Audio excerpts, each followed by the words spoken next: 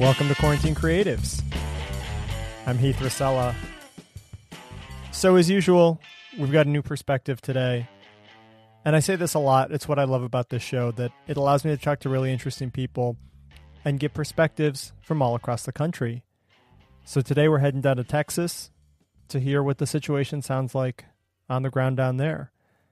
Ernie Moniz is a local personality in Houston. He works for Houston Public Media and appears on both their NPR and PBS stations there. He's done a lot of TV in his career. He's done a lot of radio. If you're from Houston, you definitely know Ernie. You know his voice. You know his face. And he got on my radar because they started this show, Houston Matters Special Edition, which is an afternoon radio program that they actually started in February, and Ernie's been hosting it. And at the time, it was looking at coronavirus as this kind of remote threat, this thing that was far away that might get here. And then it became this story where it was in the U.S., but it was primarily at that point in New York and Seattle and here in Massachusetts. It was in a lot of places, but it wasn't in Texas. And at that time, production of Houston Matters Special Edition moved to home. So Ernie was broadcasting from his house every single day, talking about coronavirus. And then, in the last month or two, cases have been spiking in Texas. And all of a sudden, this show that had started to cover this sort of national story became this very, very local story. And so Ernie's been reporting on that for the last, 4 months, 5 months? And I really wanted to hear that perspective of what's happening in Texas. So we spend a lot of time just sort of on painting that picture of what's being reported on, what he's hearing, the people that he's talking to, what's their experience. But Ernie also just has an incredible broadcast career. He got a start in Chicago, working for both radio and television. He moved to Houston in the 90s and started working for Houston Public Media. He did a show for a long time called Interviews, where he would talk to interesting guests. He did a show called Manor of Speaking, MANOR of Speaking. That was kind of a wrap-up show to Downton Abbey. That aired on PBS stations across the country. And now he's been doing this Houston Matters Special Edition. So that show is available to stream daily at 3 o'clock Central Time at houstonpublicmedia.org. And then it also gets posted as a podcast. So if you're interested in what the picture looks like in Houston, go check out Houston Matters Special Edition and listen to what Ernie has to say here. It's a really fascinating conversation. We talk about coronavirus. We talk about broadcasting. We talk about celebrity encounters. We talk about him being a gay broadcaster. So lots of interesting things. I hope you enjoy it. Here's my interview with Ernie Moniz. So I want to start with a question that I ask all my guests, and just tell me how your quarantine has been. How have the last 4 months treated you? Okay, so a lot of my friends get mad at me about this. I'm loving quarantine. Okay. I'm taking care of my mother, who's in her 80s, and so she's here with me all the time. So the two of us are together, and I'm kind of envious of my friends who are locked away all alone.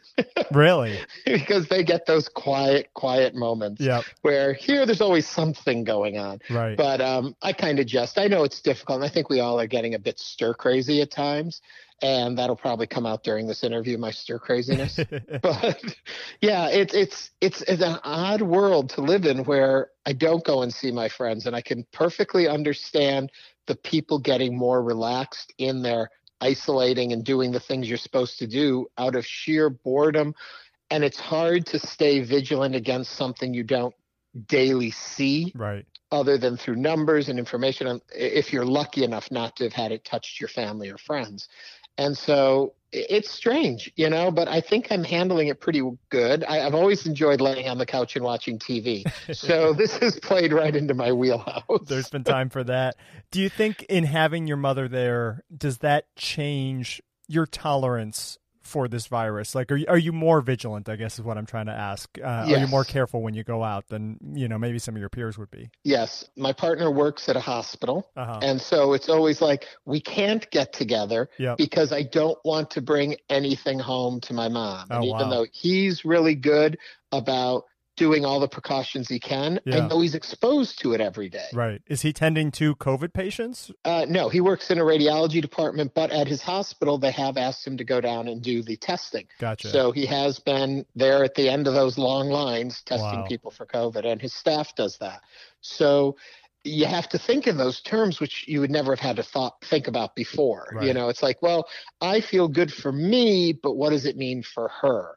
And one of my best friends, he used to come over most weeknights and we'd watch TV and fix dinner and stuff. And I know he's more laxed in his diligence during this. So he can't come around. You know? Even my brother, when my brother comes to visit, we put mom out on the balcony and my brother's down in the driveway and he talks to her from there.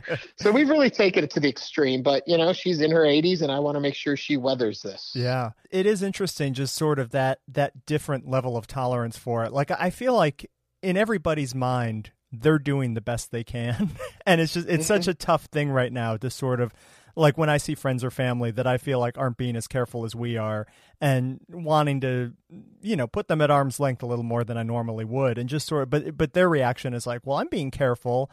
And I'm like, yeah, but you went here, here, and here, and I'm not doing any of that. You know what I mean? Like, it's such a strange, we all think we're doing the best we can, but we all have a very different definition of what that looks like. Right. I mentioned my friend a minute ago. He has been getting together with another friend of his and her children, and he goes up to their house, and her husband is also a doctor. Yeah. And yet he won't go to the grocery stores. He thinks that they're a hotbed of terror. Yeah. I will go to the grocery store with my little rubber gloves on and my mask and the whole kit and caboodle, and yet I won't see other people. So we each have things that we think and we're deciding for ourselves or where we're comfortable. And it's just interesting how different people interpret it. Yeah, it really is. And I feel like you've got a really interesting perspective on this, too, just because at Houston Public Media, you guys started, well, let me ask, so this Houston Matters Special Edition, that started in February, right? Like it's kind of morphed into covering coronavirus in Texas. But was that the original intent of it? Yeah. As soon as we heard what was going on, we have a morning show here called Houston Matters. Yep.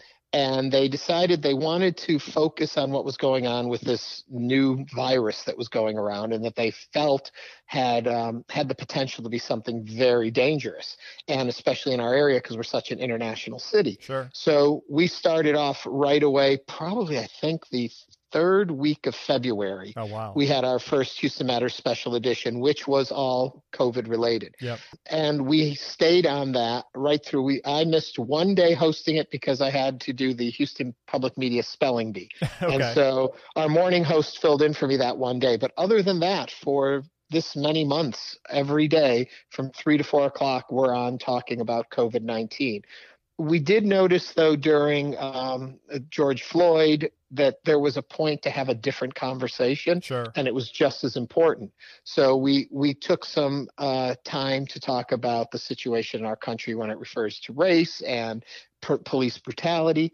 So we took that on for a while, and we've tried to fold that now into our programming a bit.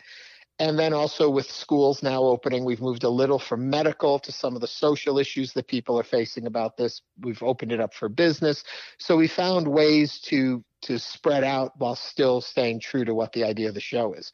All of that being said, in mid-August, we're going to take a 2-week break, and then the show's going to come back rebranded with a broader focus and becoming a sounding ground for our community to have a place to come each day and talk and share. Yeah. And with that in mind, even during our show, because only so many times can we say, what's your question? We've evolved it into what's on your mind.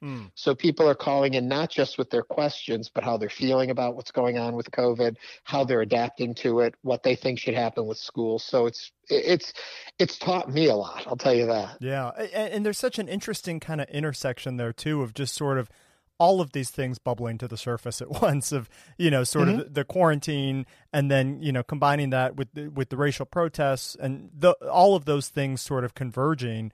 You know, they're separate stories and they're separate storylines, but at the same time, it does feel like it's kind of one big, I don't know, one big puzzle to make sense of, right? Well, they definitely impact each other. It's not the first time we've seen police brutality, but I think you have an entire country basically that's locked at home and watching television in a different way and are frustrated and angry.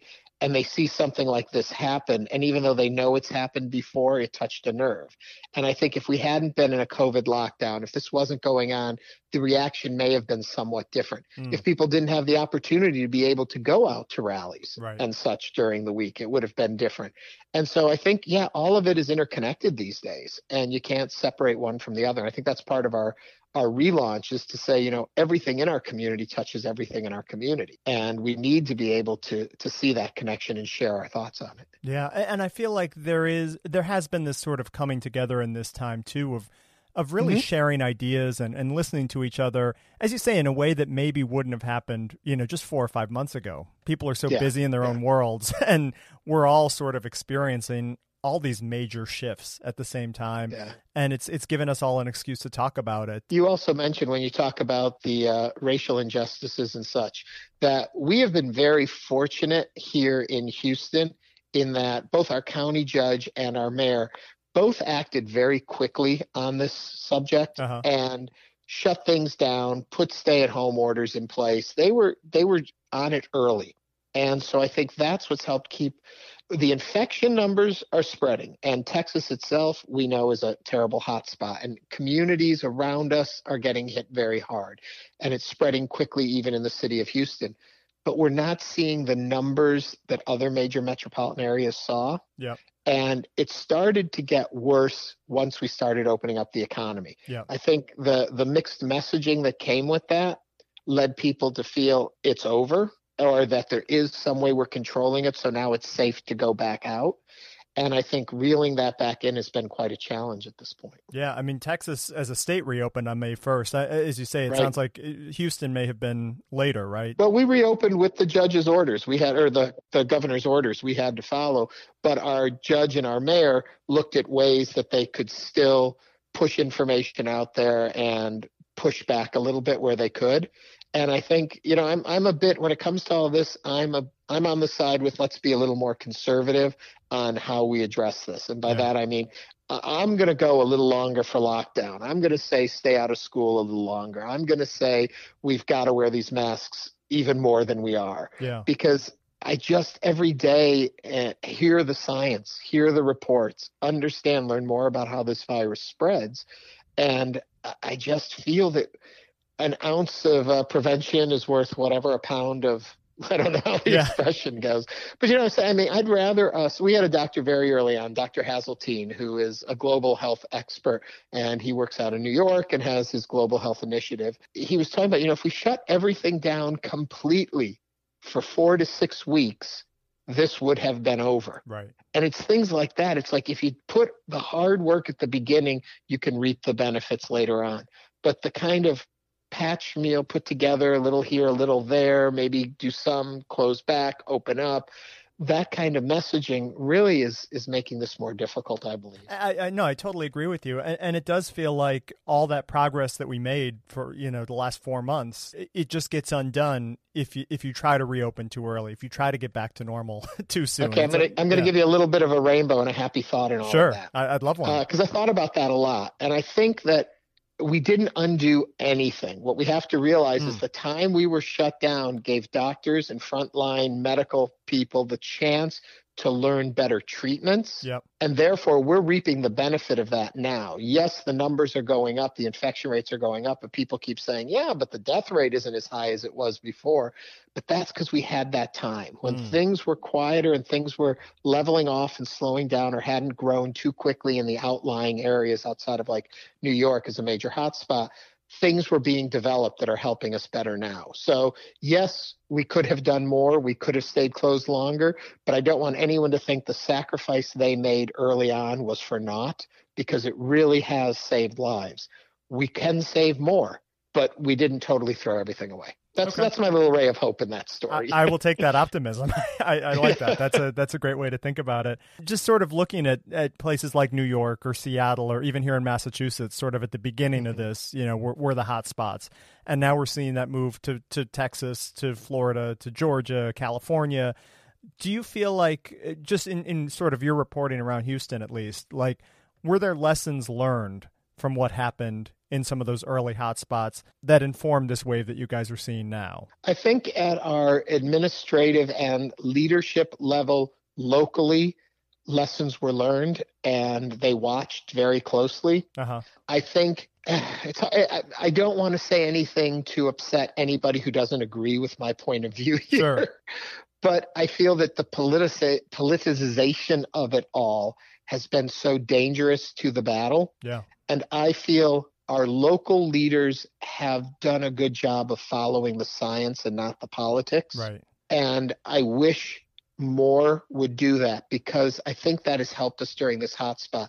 About 6 hours south of us down in the Panhandle, it's much worse about what's happening in Texas, and I guess the Valley, not the Panhandle, excuse me. And so our area has been lucky at this point, even though our numbers are high. And I think it's because we're watching science more. But that's not to say they did anything wrong. Right. They've just been hit hard. Yeah. So. Well, and just sort of on that political piece of it, like, I don't know, in my experience of being in Texas, and, I've spent a lot of time in Houston and Austin and Dallas, I've seen a lot of the major metropolitan areas of the state anyways, maybe not out in the country, but there is an individualism there. There is there's a culture of sort of freedom. And I wonder, I feel like that's been part of the rhetoric, at least around masks, of sort of like, I don't want to do this because that's my way of expressing myself, or that's my right as an individual. Like, I guess that's my perception from a distance. Is that the reality that you're seeing on the ground too? There are those people that say that. There is that school of thought, and I understand. We try to do that too on the program, is to understand both sides of the issue. I mean, I'm strongly opposed to, just because the opposite side feels something, if the science or there isn't fact behind it, I don't think we have to report it. I don't think we have to give any fringe group or political group a voice if in fact what they're saying is dangerous. But I think we also have to understand points of view from other sides, such as those. We did a segment on the show. We had people call in why they choose not to wear a mask. And it opened our eyes to a lot of the reasons that people don't wear masks. It's the medical conditions, the claustrophobia, the different elements of why they felt they couldn't wear a mask. It wasn't that they didn't care. It's that they were concerned. So they may not wear a mask, but they limit their trips out because they don't wear a mask. Yep. So there is the gentler side of this that isn't all we're going to like hold our masks up as a sign of our freedoms, right?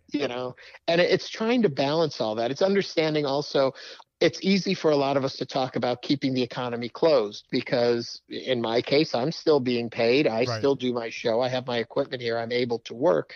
I don't have a family to feed outside of, as I mentioned, my mom and myself. Yeah. And it's hard to get into the mindset of a parent who was just living paycheck to paycheck and trying to, or any person, paycheck to paycheck, trying to pay their bills, trying to pay their rent, trying to get their food together, and being told that the death rate seems so low compared to the infection rate, and thinking, that's a risk worth taking because I need to feed my family. I need to have a place to live.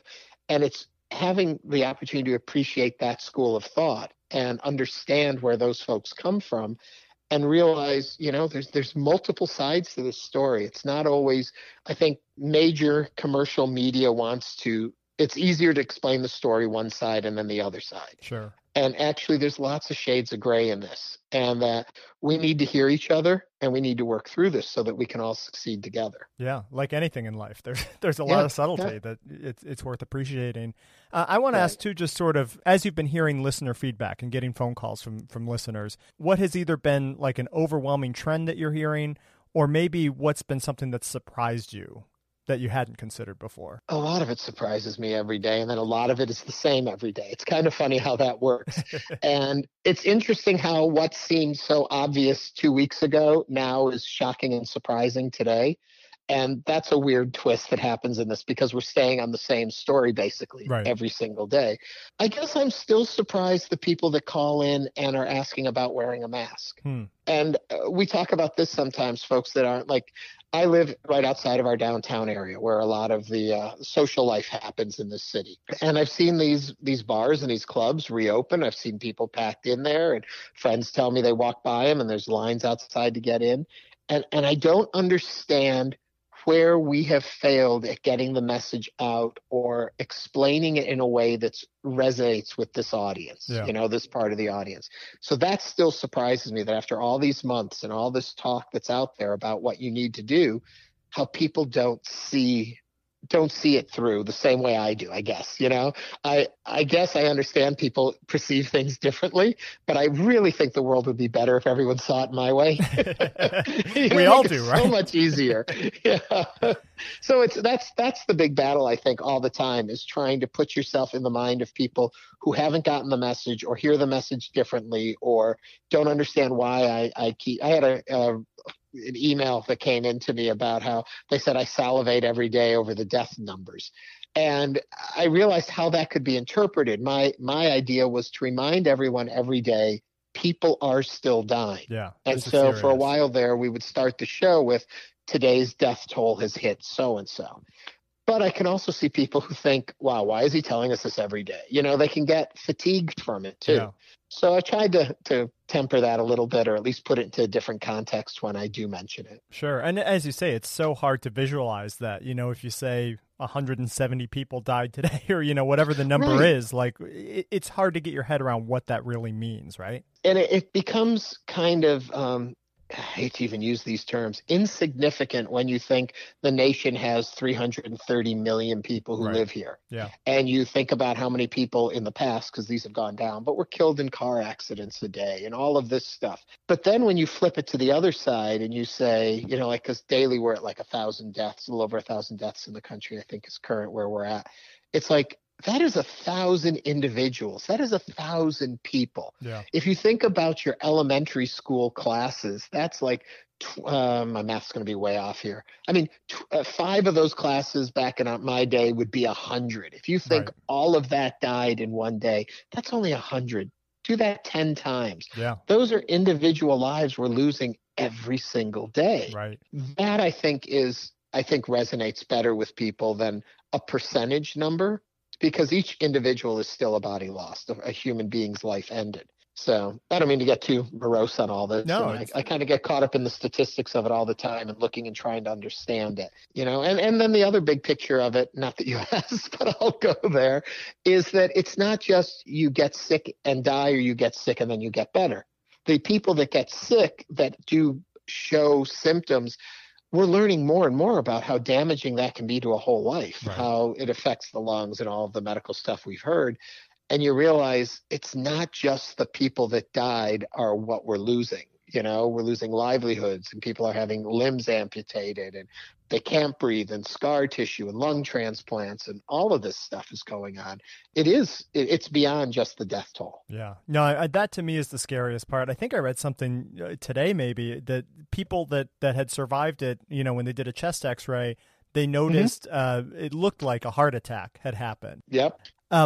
Turning to schools for a minute, what's the latest on schools in Houston and reopening? And whenever anyone asks me a question about what's the latest, I always have to say things change by the moment. Right. But as I understand from my last looking at that, at least in HISD, Houston Independent School District, they are going to be on a 6-week wait. Okay. And then they will open. First of all, they postponed a couple weeks to bring us into mid-September.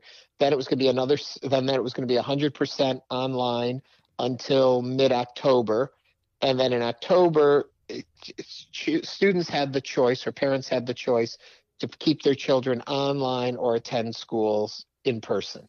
That was the plan that was put out. I don't know if it's been revised since or more recently.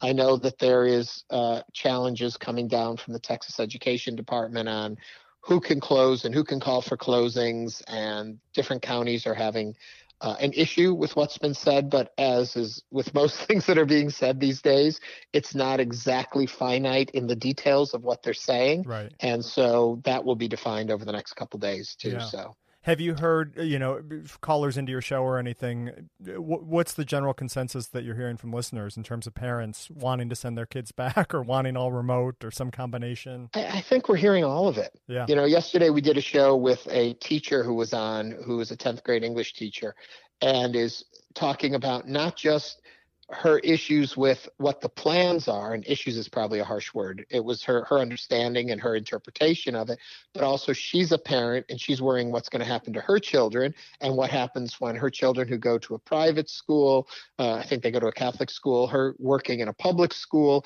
if they're on different schedules, what that does to her home life. I know different counties. We talked with the superintendent of, I believe it was Fort Bend County, which is outside of Harris County, which is where Houston is located. And he was talking about, we have a plan, but if a district next to us has a different plan, and I've got teachers who teach in one district, but their children are in a different. And so he said they try and coordinate so that the plans all match, but it's not always happening that way. So they're really, again, my point of view, there needs to be some kind of a broader guideline across the board so that districts all can be matching up. Yeah. And I think we also have to, at the same time, give the opportunity for there to be differences depending on your communities. Some are going to be hit harder, some aren't. Some can be open more, some can't.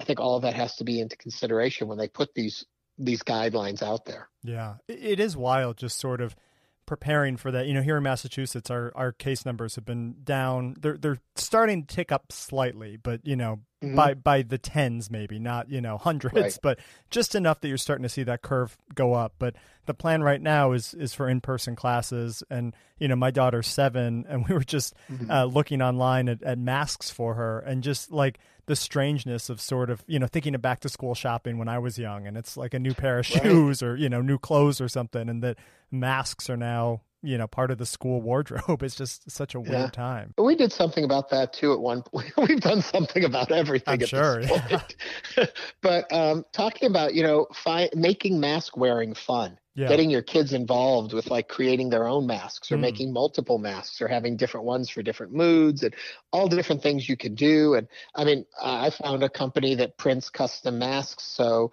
I did a whole bunch of different ones. I sent them out to friends. Some were funny, some were safe, just to have fun with it, to kind of show that masks can just be a fun accessory, and to take away some of the fear of this whole thing. And especially if a parent gets to sit down with a child and work with making a mask, you can make something that may be frightening to a child into a fun project that you get to show off. Yeah, it's going to be interesting to see sort of where this all goes.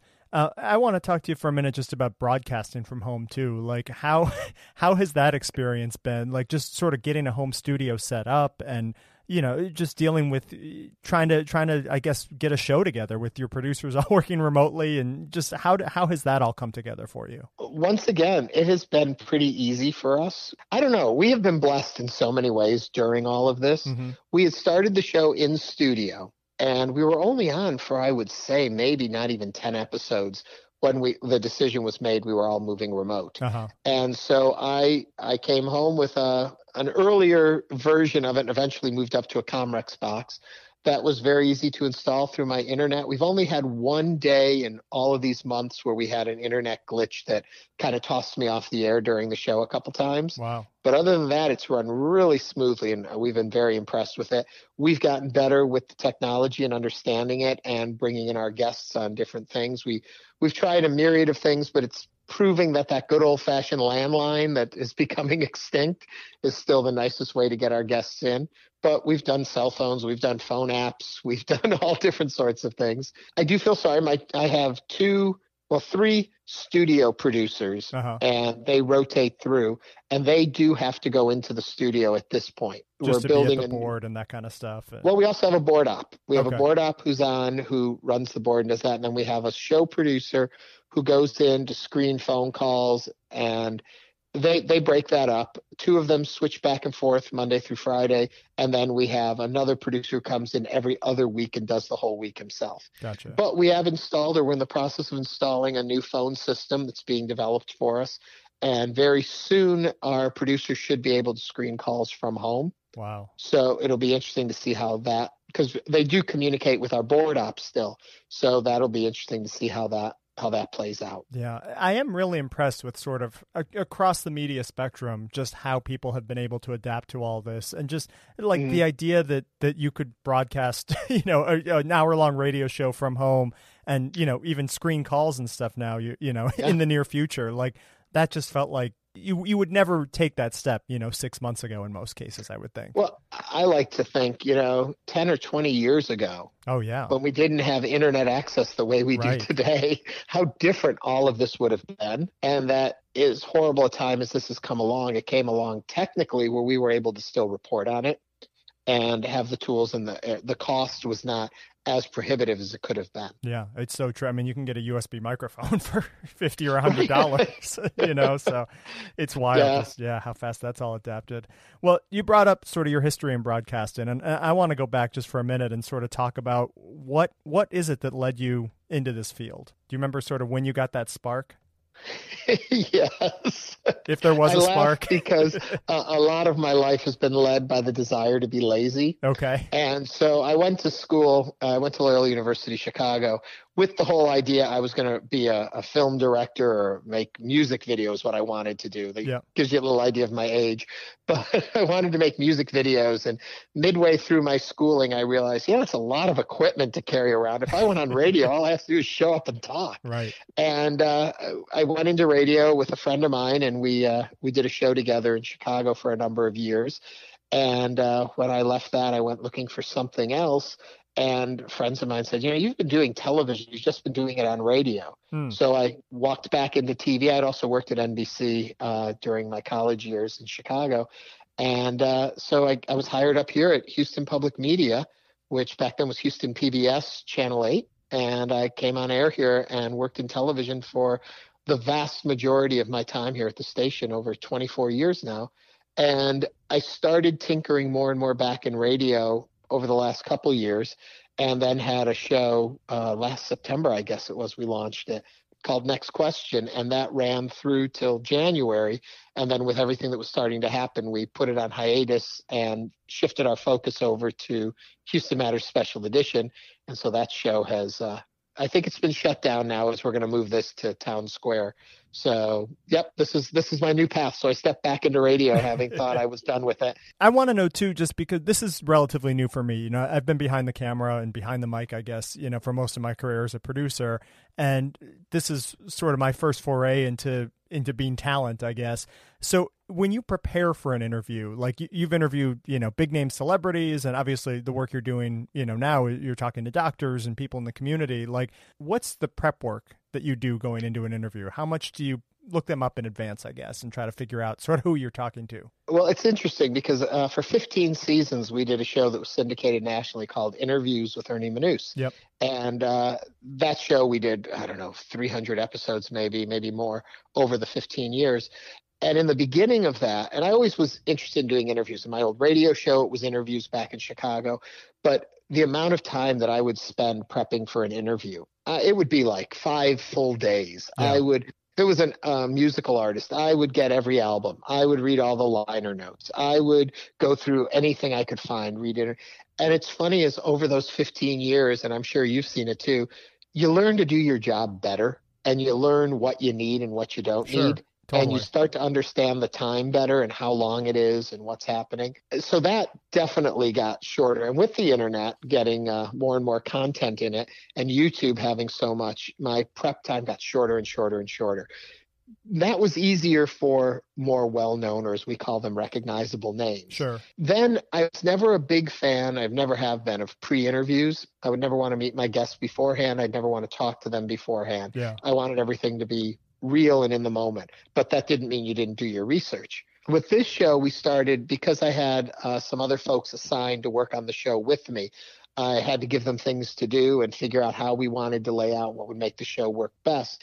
And one of our producers started doing the pre-interviews for the show, and she is excellent at that. Yeah. And I felt we needed that because these things were much more technical. It wasn't as easy as doing a celebrity. Right. There was more meat to it and more matter to it. And she's gotten very good at doing that. And at 1:00 every day, I get a phone call from her, and we go over her pre-interviews. And her pre-interviews are pretty thorough, and the points are put then into a script for me. And so it loosens me up to not have to really investigate these people as deeply as I would have. Sure. But the flip side of it is I have to stay current on all that's going on in the world of COVID. Right. So I may not know what Dr. Troisi has been doing in her lab work as recently, but I know what the stories are and what people are talking about on the street, and I already know if she has an opinion or a thought on it, so I can bring it up. Yeah, And totally. so it's made it an easier lift for me, but I also think those years of doing interviews, I kind of know what I need. Right. And having the callers is a big change also, because we over prep our guests, I think, for every show. We go over a list of maybe 15 different topics Ernie may want to talk to them about. Right. And they get all prepared for it. And then the show starts. I introduce them. The phone lines are lit up, and we never get to any of them. And I feel sorry for the guests. But a couple weeks ago, we had a doctor on Monday, and we had doctors throughout the week. And each guest, it was with Catherine, I'd say, well, just ask them the questions today. We didn't get to any of them. So it just kind of rolled over from doctor to doctor. Yeah. Oh, that's so funny. Yeah, it's interesting. Like I've noticed as I've been doing the interviews, I agree with you. I don't enjoy doing the pre-interview. I don't like talking to the guest beforehand because I don't want to feel like we've already had that conversation or just, Right. kind of fake that. Like, hey, remember when we talked about this yesterday? Can you answer that question again, how you did? But I do miss, Right. like, as a producer, it was my job to prep that for talent. So, like, I miss hearing the really good answers beforehand and being like, oh, ask this question because I know they've got something teed up that's going to be really good. You know what I mean? Like, Right. when you can Right. pre-interview and you sort of know, like, this question's a home run. This one, they're not so good at answering. So go for the home run, like it's an interesting balance. I also have a philosophy of why I don't like to do pre-interviews, besides what you just said. I don't Yep. like them to feel like they have to repeat what they just said, and Right. it loses the freshness. And it changes how they answer Of course. because they know you've already asked it and you already know the answer. And if they're not a professional in this, they don't understand, well, what, I already told you, Right. kind of thing. But the other thing is, I've found over the years, and that's why I have one producer who does all the booking, and then Catherine does all the pre-interviews. I don't want to put myself in the position where they tell me what I can ask or not ask. So that gives me a buffer between the two. Right. So they may have a conversation with Troy and say, you know what, we will put this person on the show, but we really don't want to go here. Troy can tell me that information, but if it has to happen and we have to go there, I don't feel like I made them a promise I wouldn't address it. Yep. Or if Catherine is talking to them and she hears some information, it wasn't me who heard it. Right. And so I have that one degree of removal. Right. But not to confuse people, think we do gotcha interviews or anything No, like of course. that. That's but not you, our but style yeah, at but you all. sort of know, like, okay, I can ask that because they don't know if I know the answer or not. Totally. Right. That right. makes sense. I want to ask you too, just sort of, as a broadcaster, as a public figure, obviously you talked earlier about your partner. You're openly gay and advocate for, a lot of pride issues and things like that. Was there ever a concern about coming out publicly and just sort of showing that? I feel like there are a lot of gay people in the broadcast industry that try to keep the details of their personal life separate or keep them kind of hidden away. Was that, I guess, at what point did you come out publicly and what led your decision to do that? Back in Chicago, when I was doing the radio in Chicago, and that was in the mid 90s, early 90s. Yeah. I had come out in one of their magazines out there. And it was, I had no reason not to talk about it. I wasn't worried about it, you know. And so when I moved down here to Houston, my understanding was, it's already out there if anybody really wants to look and find out. Right. So, I didn't come worried about that necessarily. And then Outsmart Magazine, which is the premier gay magazine here in this area, they did an interview with me, and in the course of it they asked me about it, so I talked about it in that interview and that it was going to come out. And it was then that I knew the magazine was going to come out that I thought maybe I should talk to my station about this and let them know this is coming. Right. Not that I've ever I've been, once again, very blessed in this profession. This station here has been wonderful, and never was it an issue. Yeah. Never did I get, you shouldn't have done that. So when the magazine was coming out, I went to my management. I said, I just thought you should guys have a heads up that this is coming out, just in case you need to know. We are in a more conservative part of the section of the country, Sure. if not necessarily a very conservative pocket, because we're in Houston. They were fine with it. They thought it was done well and handled fine, and never really have I gotten any flack from it. That's And great. recently, I was in Outsmart again for their Pride issue this past June. Yeah. And one of the things they were asking about was, about that whole coming out process. And it was like, just so easy for us, Yeah. It's good. I mean, that, it's funny because I'm 36 and like for my generation, I feel like it's just such a non-issue. But I feel like for older people, it is something that you hear about performers and other public figures that really labor over it for a long time and are really concerned about being honest about that part of themselves. And, usually, at least nowadays, it's barely a blip on the radar when they end up coming out. Like it's just not, it's not a thing. And we can talk about that, but I don't want for a moment people to think there aren't people that still have a hard time with it. There aren't people in places where it's still difficult, where they can lose their careers and people can react poorly to them and they can face violence and difficulties in their life. I've just been in a position where I've been very fortunate.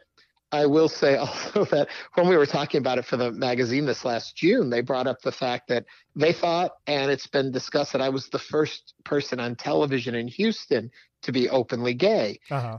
I can't guarantee that, but I do know the landscape has changed a lot in the last 24 years. Sure. And now, there's a bunch of us out here on television in Houston. Right. And so it has changed. And I think that's good. And I think the understanding the diversity that needs to happen in our culture is happening, maybe not as quickly as we need it to happen, but it has happened and there are different voices being heard now, and that every little step toward it, the whole George Floyd thing, I think is going to make a big difference in how we cover stories, how we understand stories, how we look at different communities. And that's good. All of this is ultimately for the better. No, I totally agree. I feel like that is one of the big positives to come out of this is organizations across the board, and even some that consider themselves very progressive, are sort of having to look at how they're representing their staff, and are there enough people of color, are there enough LGBT people represented? Just we talk this game and we have this progressive agenda, but are we really reflecting that in how we're hiring and who we're retaining? So yeah, I totally agree. I think it's a very important piece of all this. I want to talk about some lighter stuff too, just to sort of end it here. But you hosted a show, Manner of Speaking, that was sort of a Downton Abbey recap, a talk show after each episode of Downton Abbey that aired on a number of PBS stations. I have not gotten into Downton Abbey. Like, should I? I haven't. It's not to say that I like watched it and was turned off. Like I haven't started it. Is that a show that I should start? Like, what am I missing? If you are going to binge watch something, I say go ahead and binge watch Downton Abbey. Okay. It still holds up. It's still fun. Yeah.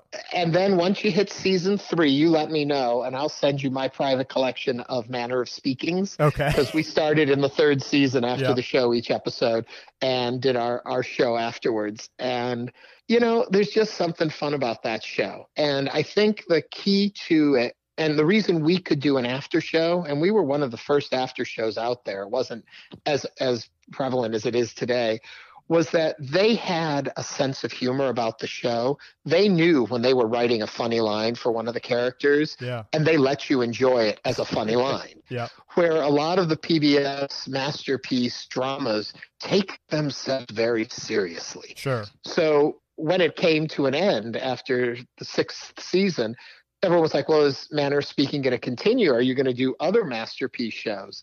And I'm like, I don't know that other ones treated themselves in such a way that we can have fun with it. Right. It would come across as maybe disrespectful or not living up to the importance of the program. Right. Where Downton knew they were a soap opera. Yeah.